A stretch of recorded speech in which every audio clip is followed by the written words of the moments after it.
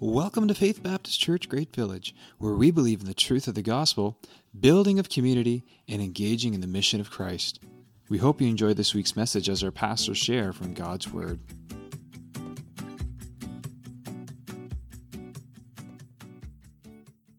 So as Steve said just a minute ago, my name is Alex White. I am the youth and family pastor here at FBC. And it's my privilege this morning to deliver the message, and like Steve was saying just a second ago as well, we're going to be taking a little bit of not a break, because this is where the Gospel Project runs us through, but it's kind of like a little detour. So a sideways detour. And yeah, we're going to be talking about the Prince of Peace. And we're on the eve of Christmas Eve. So like, before Christmas Eve, so this is like the hype before the hype. All the excitement of the season is coming to a head. We have family coming from all around. Like I see a lot of visiting faces, so it's great to see. And they're gathering all under one roof so we can have our food. If anybody remembered last year, we shot a video, and Brad McKinnon had one thing he liked about Christmas more than anything else, and it was the food, and the food. And so there's food, there's gifts. Kids are getting excited about opening their gifts, and I have really a lot of fond memories over Christmas. This is really one of my most favorite times of the year, and I have fond memories with my family. So like Christmas Eve, we would end up at my dad's parents', where we would have like a little supper to get ready, and we would all go out as the White family. So like it was actually quite a huge clan in Bathurst. We take up like half a section in the Catholic Church, and it's a great big Catholic church that we used to go to. And we take up this whole section, like right there. It would be like you guys. That would be the White clan. But it was a memory that we got to go and eat. We'd go to midnight mass, and after midnight mass, we'd go around and we'd look at all the nice little houses with their lights on, and it's like, okay, kids, we're going to the rich part of town. Let's all look at the nice lights. I think that was Ian that posted that. But, and then I go to my grandparents on my mom's side, so the Gallagher side, and we would go and we'd have Christmas supper together. And again, one of my fondest memories, and that wasn't the food, it wasn't the gifts, it was we're all together as one family, all my cousins and my aunts and uncles. We gathered together in this little house, and we'd be playing cards with my grandparents and my grandmother, who was the cheater beyond all cheaters. You have an ace of hearts, right? Okay, let's play. She would blatantly cheat in front of everybody. But that was part of Christmas. You didn't get away from it. But as I mentioned just a second ago, one of my favorite things is gifts. I do love gifts. I love giving gifts, and I love receiving them.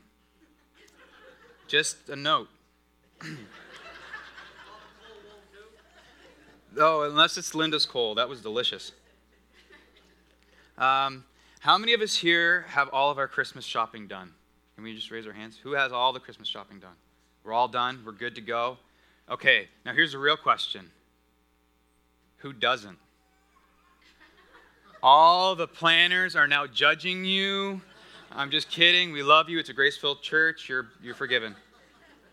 But for those who are prepared, like me, I thank my wife. I didn't have to do much of it. I didn't even have to wrap it. Because I think a wise person once said, you may be wearing the pants, but she chose them for you.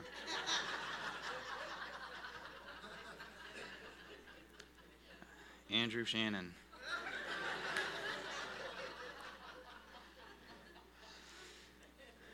Like I said, I like opening and receiving gifts, but one of the things I really am looking forward to now, and which you didn't as a younger person, was that underwear and clothes gift. Like, I always appreciated them, but by the end of the year, that stuff was getting tired and needed to be replaced.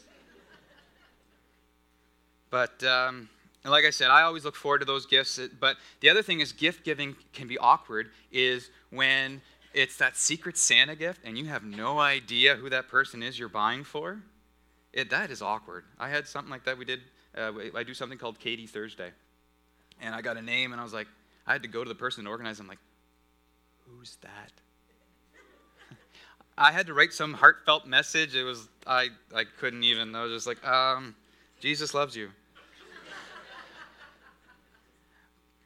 But what if I were about to share with you something that will top any gift underneath the tree this year? Because Jesus is the gift not everybody wants, but everybody needs. Will you pray with me one more time before we get into the message? Heavenly Father, we just thank you for today. We thank you that you sent your Son as a baby, Father, so that we may have peace through him. We may have life through him, joy and happiness. Father, we thank you that that you came down to earth to right the wrongs and make a way for your people. So, Father, as we dive into the message, I pray that our hearts be opened to your word to receive this message. In Jesus' name we pray. Amen. So let's set the stage for what I'm about to talk about. I want to give you some context so we can truly revel in God's goodness and his glory through all of his coming promises. So today we're going to be talking about, like it says up there, the Prince of Peace. And we will be looking in the book of Isaiah, chapter 9. So if you are reading along and you want to read along with us, you can turn there now. We'll dive in there in a second. And for those who don't have a Bible or don't have a device that has the Bible on it, Wi-Fi is free. You can download it. And otherwise, they're going to be up on the screen. But we'll get to that in just a second. So, if you're not familiar with Isaiah, he was one of the major prophets in the Bible. So he was called by God to deliver the message to the Israelites. So to deliver God's message to Israel for their welfare. Israel is much like today. It was rebellious. It had a hard time believing God's promises. And those who didn't believe God, they mocked God and mocked the people that actually did believe in God. So you can't wash away the Old Testament as old and irrelevant. It's just like today. Isaiah warned Jerusalem if they continued in their rebellious ways. Again, warning, same like we are today. If we continue in our rebellious ways, it'll come at a cost. But only for Jerusalem, they would be destroyed by neighboring armies, Assyria and Babylon. Thankfully that that's not going to happen here in Nova Scotia. We're not going to be destroyed by New Brunswick. But along with warnings against Israel for their sin and rebellious ways came a message of hope with new depth that would carry on for centuries after Isaiah's passing. It's believed that Isaiah's ministry ran from about 740 BC to 690 BC. So everything that was predicted about Jesus and his birth happened over 700 years before his birth. So let's dive into the Bible. We're going to look at Isaiah 9 and the first two verses. And it says, "But there will be no gloom for her who was in anguish. In the former time he was brought into contempt for the land of Zebulun and the land of Naphtali, but in a latter time he has made glorious the ways of the sea, of the land beyond Jordan, Galilee of the nations. The people who walked in darkness have seen a great light. Those who dwelt in the land of the deep darkness, on them a light has shone."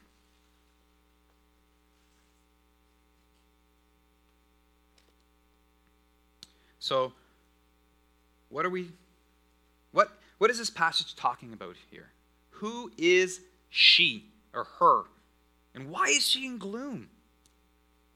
Isaiah is talking about the promised land of Israel. They have been in conflict for almost the whole time they've been there. They have a very fruitful land. So I'm going to get the map that up here. I've gotten a map so we can kind of understand where we're going and what Jesus is talking about. So, as you can see, up here are the lands, Zebulun and Naphtali. That's in the northern region of Israel. So this is the southern kingdom of Judah.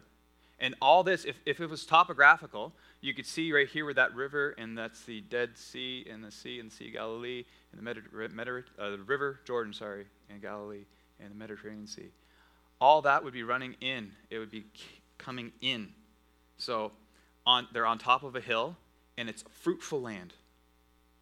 And up here, or right over here, so way over in the curtains, is desolate desert. There's nothing. So everything that would come in from the top or from underneath, because it was like the trade route. It was good land. It was fruitful, and you can always see why people wanted it. It was the promised land. It was a land of milk and honey. So, and why is he saying they're in conflict? Well, we need to go back to the Abrahamic covenant, where we're in Genesis chapter 15, verse 18, and it says, "On that day the Lord made a covenant with Abram, saying, 'To your offspring I give this land from the river of Egypt to the great river, the river of Euphrates.'" This is the land that you'll see back on the map in a second, is the promised land of Abraham. So all that was the promised land of Abraham. And from there, Isaac was promised in Genesis 26, 3-5, "I will be with you, and you will be blessed. You will be blessed, for you and to your offspring I will give all these lands, and I will establish the oath that I swore to Abraham your father. I will multiply your offspring as the stars of heaven, and will give to you, your offspring, all these lands, and in your offspring all the nations of the earth shall be blessed." So then Isaac had a son named Jacob, and from Jacob's offspring there were the 12 tribes. So back up on the map. I'm not going to dwell on a lot of it because Steve spoke about this at the beginning of the month, so I don't really need to go back and get into a whole lot of history and bog down in it. But I just want you to see up top, like I said, there is Zebulun and then Naphtali, and they were always in turmoil because a lot of that would come from the north, and they'd basically be the first ones to get punched in the face. So they would always be in war, because that's where the neighboring army, Assyria, would come from, would be the north. But now you can see where Isaiah is going, as I explained in verse 1 and 2, a little further. We can go, as I showed you just on the map. The northern part of the kingdom is Zebulun and Naphtali, and the northern part was often first attacked. So you can see why they were distressed. You can see why they were in gloom. They were oppressed. They were down. It'd be hard to believe that God was going to come through for you. Also, Isaiah used the word darkness. And darkness is used a lot in the Bible. It holds many connotations, such as being oppressed. Darkness also refers to prison. So if you go back a few weeks, we talked about being oppressed. We talked about being in prison in a hole, and Jacob being thrown into a hole in a pit, and he was in darkness. So it refers to prison. And it also, darkness would refer to, as they would refer to in the Old Testament, Sheol. And Sheol is another word for hell.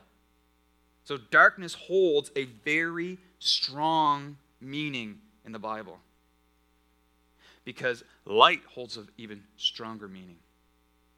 That's why it has such a great reference here. But doesn't the beginning of this passage of Isaiah sound so familiar? We tend to see people walking around today with no hope, moping like Jesus never came as a baby to live on the earth so that we could have a direct link to God, and never died on the cross to defeat sin. They mope like there's nothing for them. And that holds true in Isaiah's time.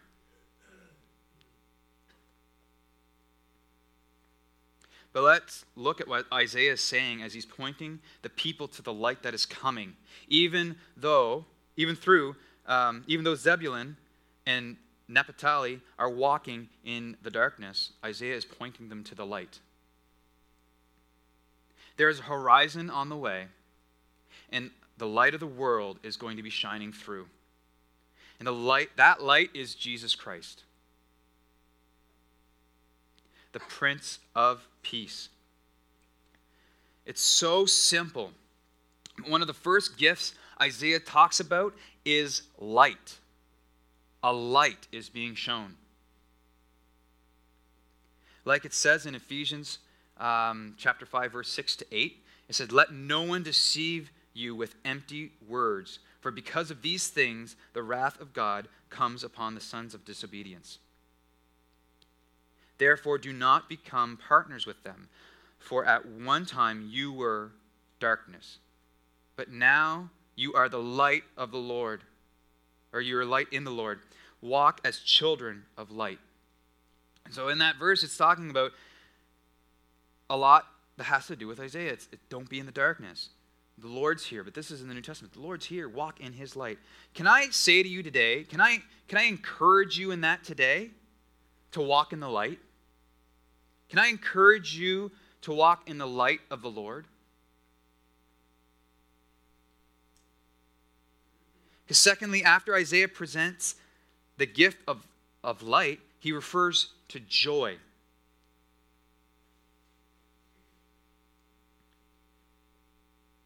Because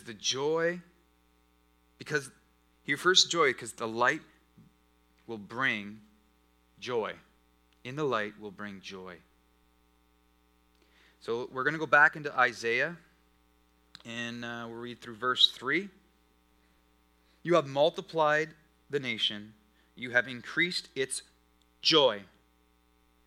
They rejoice before you as with joy at the harvest, as they are glad when they divide the spoil."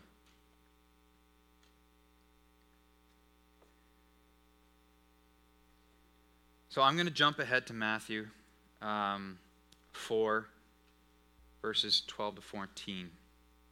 And it says, this is where Jesus actually began his ministry. So his adult ministry has done nothing, yet he hasn't even called his disciples. So this is Jesus before his ministry has started as an adult. So let's look at verse 12, and it says, "Now, when he heard that John had been arrested," so this is John the Baptist, he withdrew into Galilee, and is leaving Nazareth, he went and lived in Capernaum by the sea, in the territory of Zebulun and Naphtali.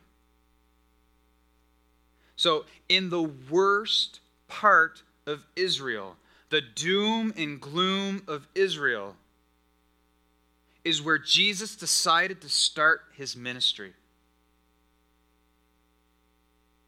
This is where Jesus decided the light needed to come. So, I'm going to continue on in 14. It says, "So that what was spoken by the prophet Isaiah might be fulfilled." In verse 15 and 16, it's going to directly quote Isaiah 9, and we've talked about that already. So let's skip to 17, and here's where Jesus starts to talk. So from that time, Jesus began to preach, saying, "Repent! The kingdom of heaven is at hand." The kingdom of heaven is at hand. Finally, joy is here. Finally, the light has come. That's what he's saying. Finally, I am here. Because when the light comes, joy follows. When we have light in the world in us, joy flows out of us. How hard do you think it is, or it was, I should say, for God's people in Israel to accept the gift of light and joy? How hard do you think it was? It's easier for us now because we have a book full. We see things every day. It's easy for us. But they had over 700 years. 700 years to wait for this light to come. And within that 700 years, there's 400 years of silence. No one was prophesying. There was silence. So how hard do you think, why do you think Israel was so doom and gloom, especially in the north when he was referring to Zebulun and Naphtali? They have been overtaken by Assyria and Babylon, and God held them accountable for Israel accountable for their actions through those ungodly people. Yeah, so I can see Israel having a hard time with the gift of light and joy. But Isaiah knows that. Isaiah knows they're going to have a hard time with that. So he's going to intensify with the Prince of Peace. He's going to intensify what he's going to do for our chosen nation. So can we continue on in verse 4 and 5 in Isaiah? And it says, "For the yoke of his burden, and the staff for his shoulder, the rod of his oppressor, you have broken as the day of Midian. For every boot trampling warrior in battle tumult, and every garment rolled in blood will be burned as fuel for the fire." So Isaiah's referring to a lot of powerful imagery. Have you ever lifted a yoke? And for those who don't know what a yoke is, it's something that marries two large animals together to do work. So Sean, have you got a yoke? Have you had a yoke? You ever lifted one? Never lifted one? Dang, here's my one. Who here has lifted a yoke? Steve has. Okay, so they're heavy. Are they heavy? Are they meant to break easy? No. Are they meant to twist? No. Are they meant to bend? No. It's two large animals, oxen, horses, whatever, that are going to do work together. So you think a child is going to break that? Do you think a child, let alone, is going to lift that? No, Isaiah is saying he's going to shatter it.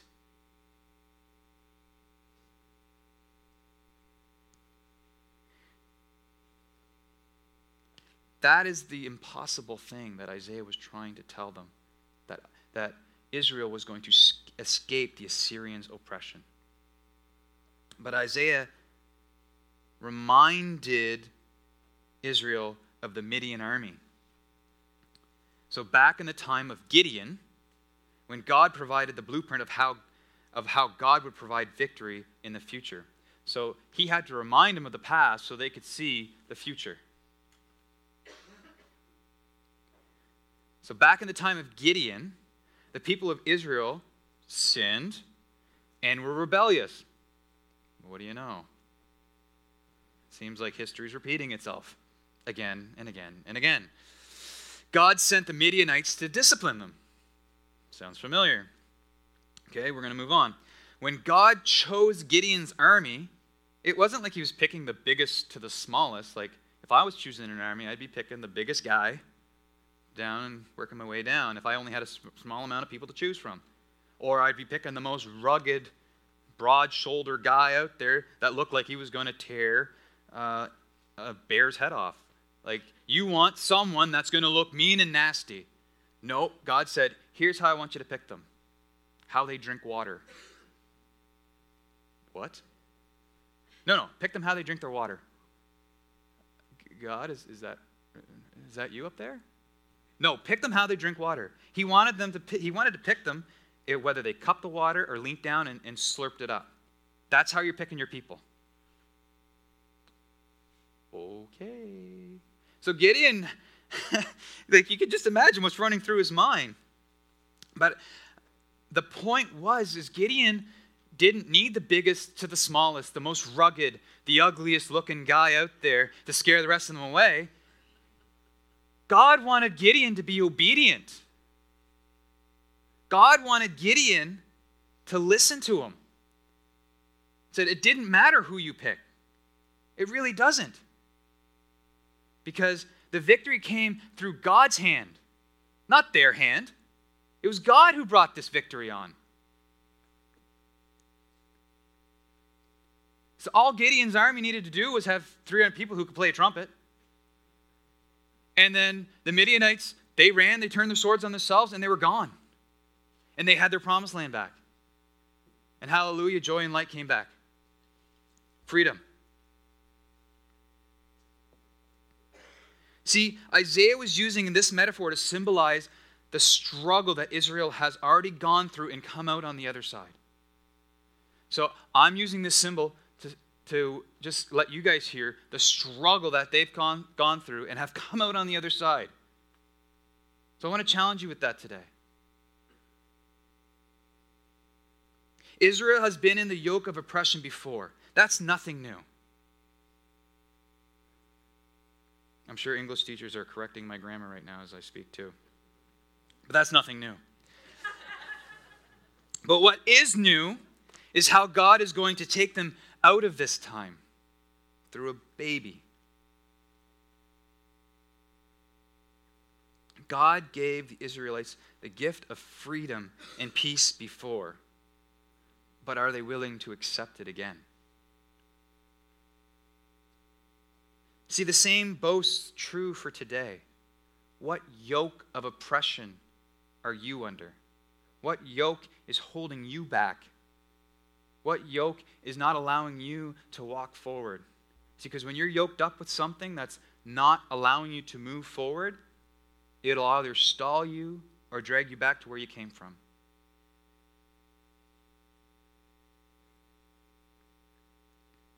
See, because when you accept the gift of light, God's joy shines through you. Tough times come and tough times go. But, this is a big but. When God's joy lives in you, it shatters your yoke of oppression. And freedom and peace reign in your life. Isaiah has reminded Israel of the things of the past so they could be prepared for the things that are yet to come. Because it's easy to stand up here and preach joy, peace, freedom. But when you have nothing to hope in, they just seem like empty promises. God needed Israel to know how the gift of light, joy, peace, and freedom were going to be delivered. So we're going to read the rest of the passage, verse 6 and 7. And it says, "For to us a child is born, to us a son is given. The government shall be upon his shoulders, and his name shall be called Wonderful Counselor, Mighty God, Everlasting Father, and Prince of Peace." Can we just say those names together? Because they have power. They have power. They really do. Can we read those together? Would you read them with me, please? We're going to start at Wonderful Counselor. So, Wonderful Counselor, Mighty God, Everlasting Father, and Prince of Peace. That has power in those names, isn't it? feels the joy.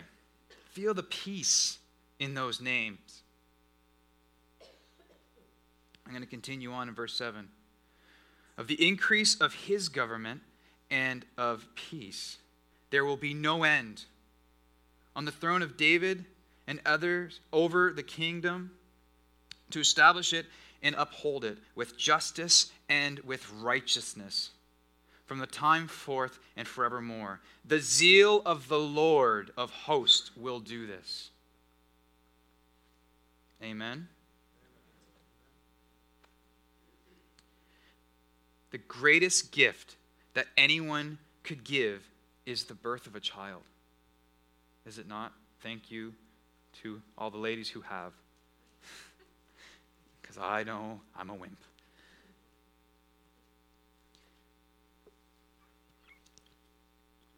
The life of a baby not only blesses the parents who receive the child, but all those who are in proximity. I like to talk about my kids. I mean, I have 3. They've blessed me immensely. My daughter has stolen my heart. And even when she's mean and nasty to me, I just, I can't help it sometimes. Because she's a 2-year-old and she has an attitude. But, I mean, not only does she bless us as parents, or our boys, they bless us as their parents, but they bless the people who are around them. Just by being there, the grandparents, the aunts, the uncles, the surrogate aunts and uncles that, we call as a family, a church family. But they bless us. And, that affects a small pocket of people. Because life is a gift, and the birth that we're going to talk about didn't affect a small group of people. But this birth affected billions and billions of people. Not M-B, billions. When Jesus was born, there was a lot of expectations put on him. There were people who were waiting for a Savior for hundreds and thousands of years. You can go back all the way to Genesis when the fall of man occurred. They were waiting for someone to fix their mess because they couldn't do it. And when we run all the way back up to Isaiah's time, huge leap, they were waiting for a king. They were waiting for a king from the line of David, a righteous king that would tilt the scales in their favor, the favor of his people, of God's people, a king that would free them finally and give them peace.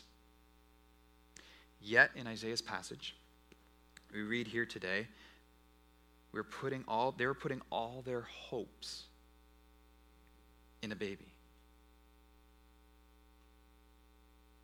In Isaiah's prophecies, when he says the Prince of Peace is coming, it was far greater than the people could imagine in that day. I'm going to quote the Gospel Project here when it says, the term peace is not used to describe the mere absence of war in the Old Testament. Rather, peace is a state of ultimate fullness of creation that reflects God's goodness. In other words, it is a future state to be accomplished at a new heaven and a new earth. With the 4 cups Isaiah described, the Son of God, God's perfect reign in justice and righteousness. During his earthly ministry, Jesus demonstrated his unsurpassing righteousness in the full obedience to his Father. We can talk about light and joy. That's easy. We like the idea of freedom and peace. We don't like to hear his justice and righteousness. Those can be hard pills to swallow. We want justice when it's just for us. That's when we want justice. We want to be just. We want whoever did wrong to us to pay for it. That's when we want justice.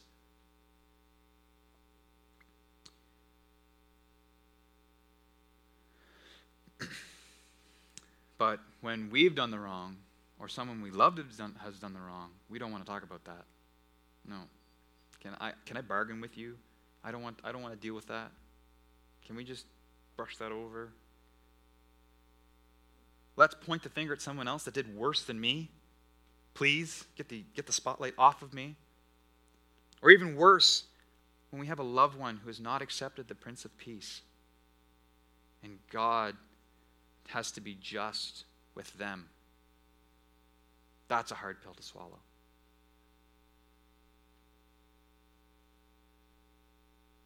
But that's not what God wants. God doesn't want that. God sent us Jesus for everything we need. I'm going to ask the band to come up because they're going to have one more song they're going to play.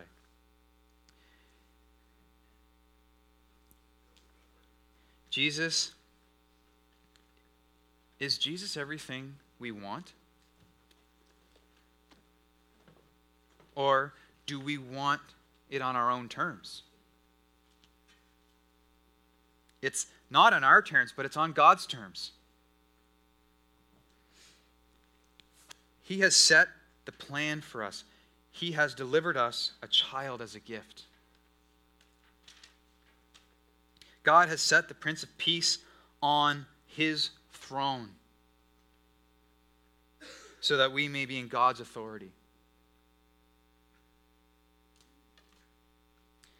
And live in his freedom forever. So that one day the Messiah can return and set up his eternal, unshakable, unbreakable kingdom. Amen? Doesn't that not sound like a great gift to be giving? I mean, you can be bringing Christmas cheer for all to hear by buying someone that Xbox One or that PlayStation or the Apple Watch or the newest iPhone X that they decide to come out with. But if you're too afraid to mention the name of Jesus Christ then to those you love, then this is all for nothing. You're setting them up for a comfy, temporary life. If you know Jesus Christ and you have accepted him as your personal Savior, and you are too afraid to mention his name to the ones you love because you don't want to ruin Christmas, I think you've missed the point here today. The Prince of Peace has come. The Prince of Peace has already been here. He has come. So that the world can have light. The world can have joy. The world can have freedom. The world can have peace. The world can have righteousness. And the world can have justice. Is that not a gift worth sharing? So as the band's going to play that one more song, I'm going to come back up and wrap things up in a second. But I want to challenge you right now. I want to challenge you in this moment as you decide to worship the Prince of Peace. To have someone on your mind that has yet to accept that gift of the Prince of Peace. I want you to be meditating on that. I want you to be praying for them. I want you to be praying that God is going to bring them to you and that you have an opportunity to share the greatest gift. They may not want it, but they need it. So in that time, if this is something that's new to you and you haven't heard this before and this is something that you decide, I need this gift, and you come with someone, all you need to do is accept that gift. If you've come by yourself, then I'll be up here and I can pray with you. But I want you to pray right now for an opportunity that God is going to give you to share that gift.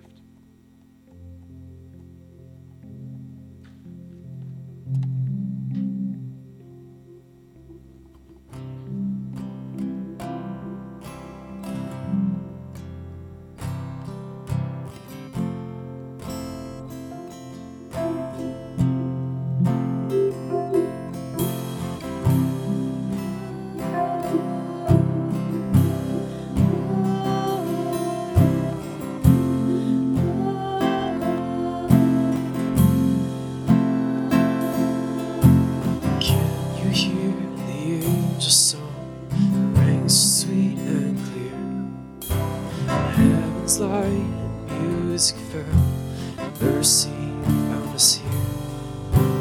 Glory in the highest, on the earth peace. Glory to God, the angels sing.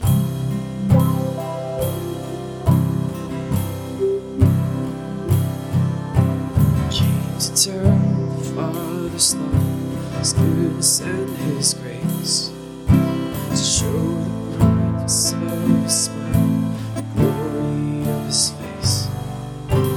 Glory in the highest, and on the earth peace.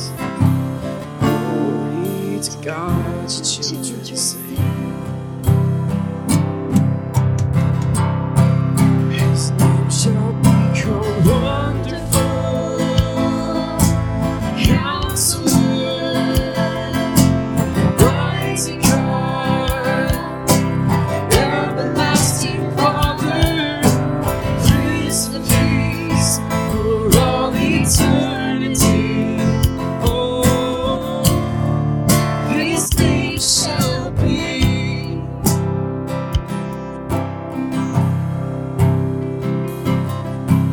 Came to lift the weary ones, peace and perfect rest, to take away our burdens, to give a glorious gift.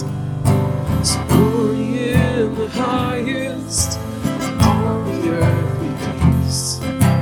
Glory to God, the world will sing.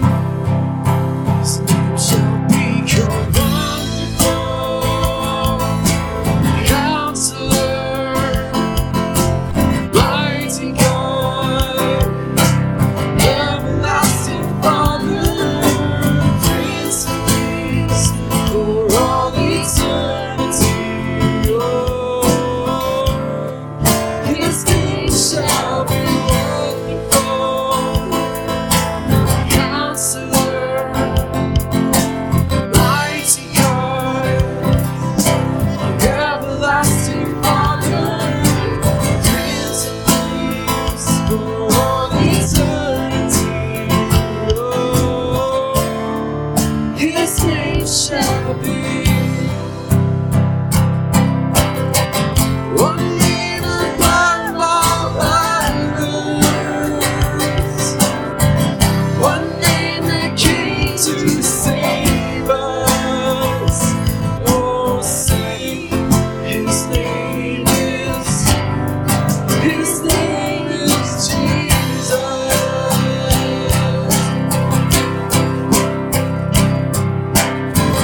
One name above all others, one name that came to save us. Oh, sing, His name is Jesus.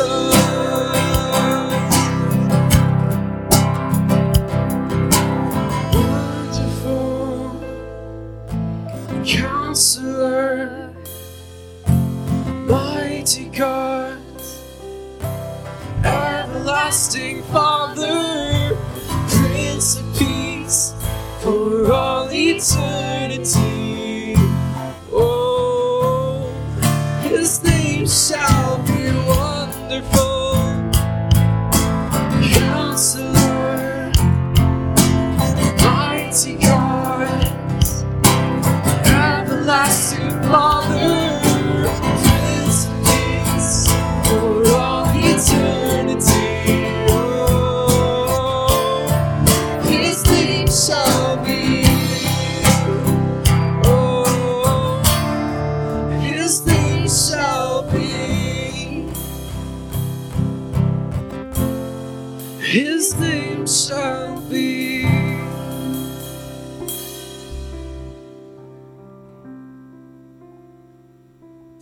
Peace should be a hallmark of a godly person. First, because it's a godlike trait. God is called the God of peace several times in the New Testament. He took the initiative to establish peace with rebellious men. And He is the author of both personal peace as well as peace among men. Peace should be a part of our character also because God has promised us his peace, because he's commanded us to let peace rule in our lives and relationships. And because peace is a fruit of the Spirit and therefore an evidence of his work in our lives. That was a quote from Jerry Bridges. I found that in the Gospel Project, and I thought it was just kind of a nice way to wrap that all together. But we are talking about the gift of the Prince of Peace. This is why we celebrate and share at Christmas. We celebrate the wonderful Counselor, the mighty God, the everlasting Father, and the Prince of Peace. To all who eagerly desire God's peace in a hostile, rebellious world. When Jesus the Messiah returns for the second time, he will bring our ultimate peace with him. But that does not mean that Jesus is the Prince of future peace. Jesus is the peace of right now. So I'm going to end with a quote from Steve. We met on Friday. We were talking, and he just blurted this out, and I thought, I'm going to use that. What makes Christmas wonderful? He said, Jesus does. And I think that wraps it up pretty nicely, don't you? So I pray you leave here today not feeling battered or beaten that you've got a job to do, but I pray that you leave here uplifted. I pray that you leave here full of his peace. I pray that you leave here full of God's hope for a promise that is yet to come. I pray that the Holy Spirit leads you and guides you to share the gift that Jesus is here. So you guys just stand and we'll pray together. Heavenly Father, we thank you that you have sent your Son here so that we may truly understand your gift of the Prince of Peace. And Father, we pray that as we go about our lives over this holiday season, Father, that you give us an opportunity to share your wonderful message. Share about your wonderful Son who came here so that we may have freedom and peace, righteousness, justice, light, and joy. And Father, that's not a gift just for us in this room, but that's a gift for this whole entire world. Father, I pray that the opportunities come and you give us the wisdom and the guidance and the strength to carry on those conversations. Father, I pray that we are able to just enjoy this holiday season as a family. And Father, and that we don't lose sight as to what is important. We never lose sight that you came to right the wrongs.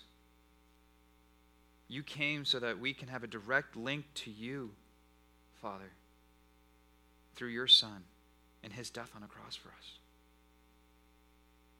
So Father God, I thank you for this time that we've had together just to celebrate your love. And Father, I pray all these things be lifted up in your name, in your Son's name, the Prince of Peace, Jesus. Amen.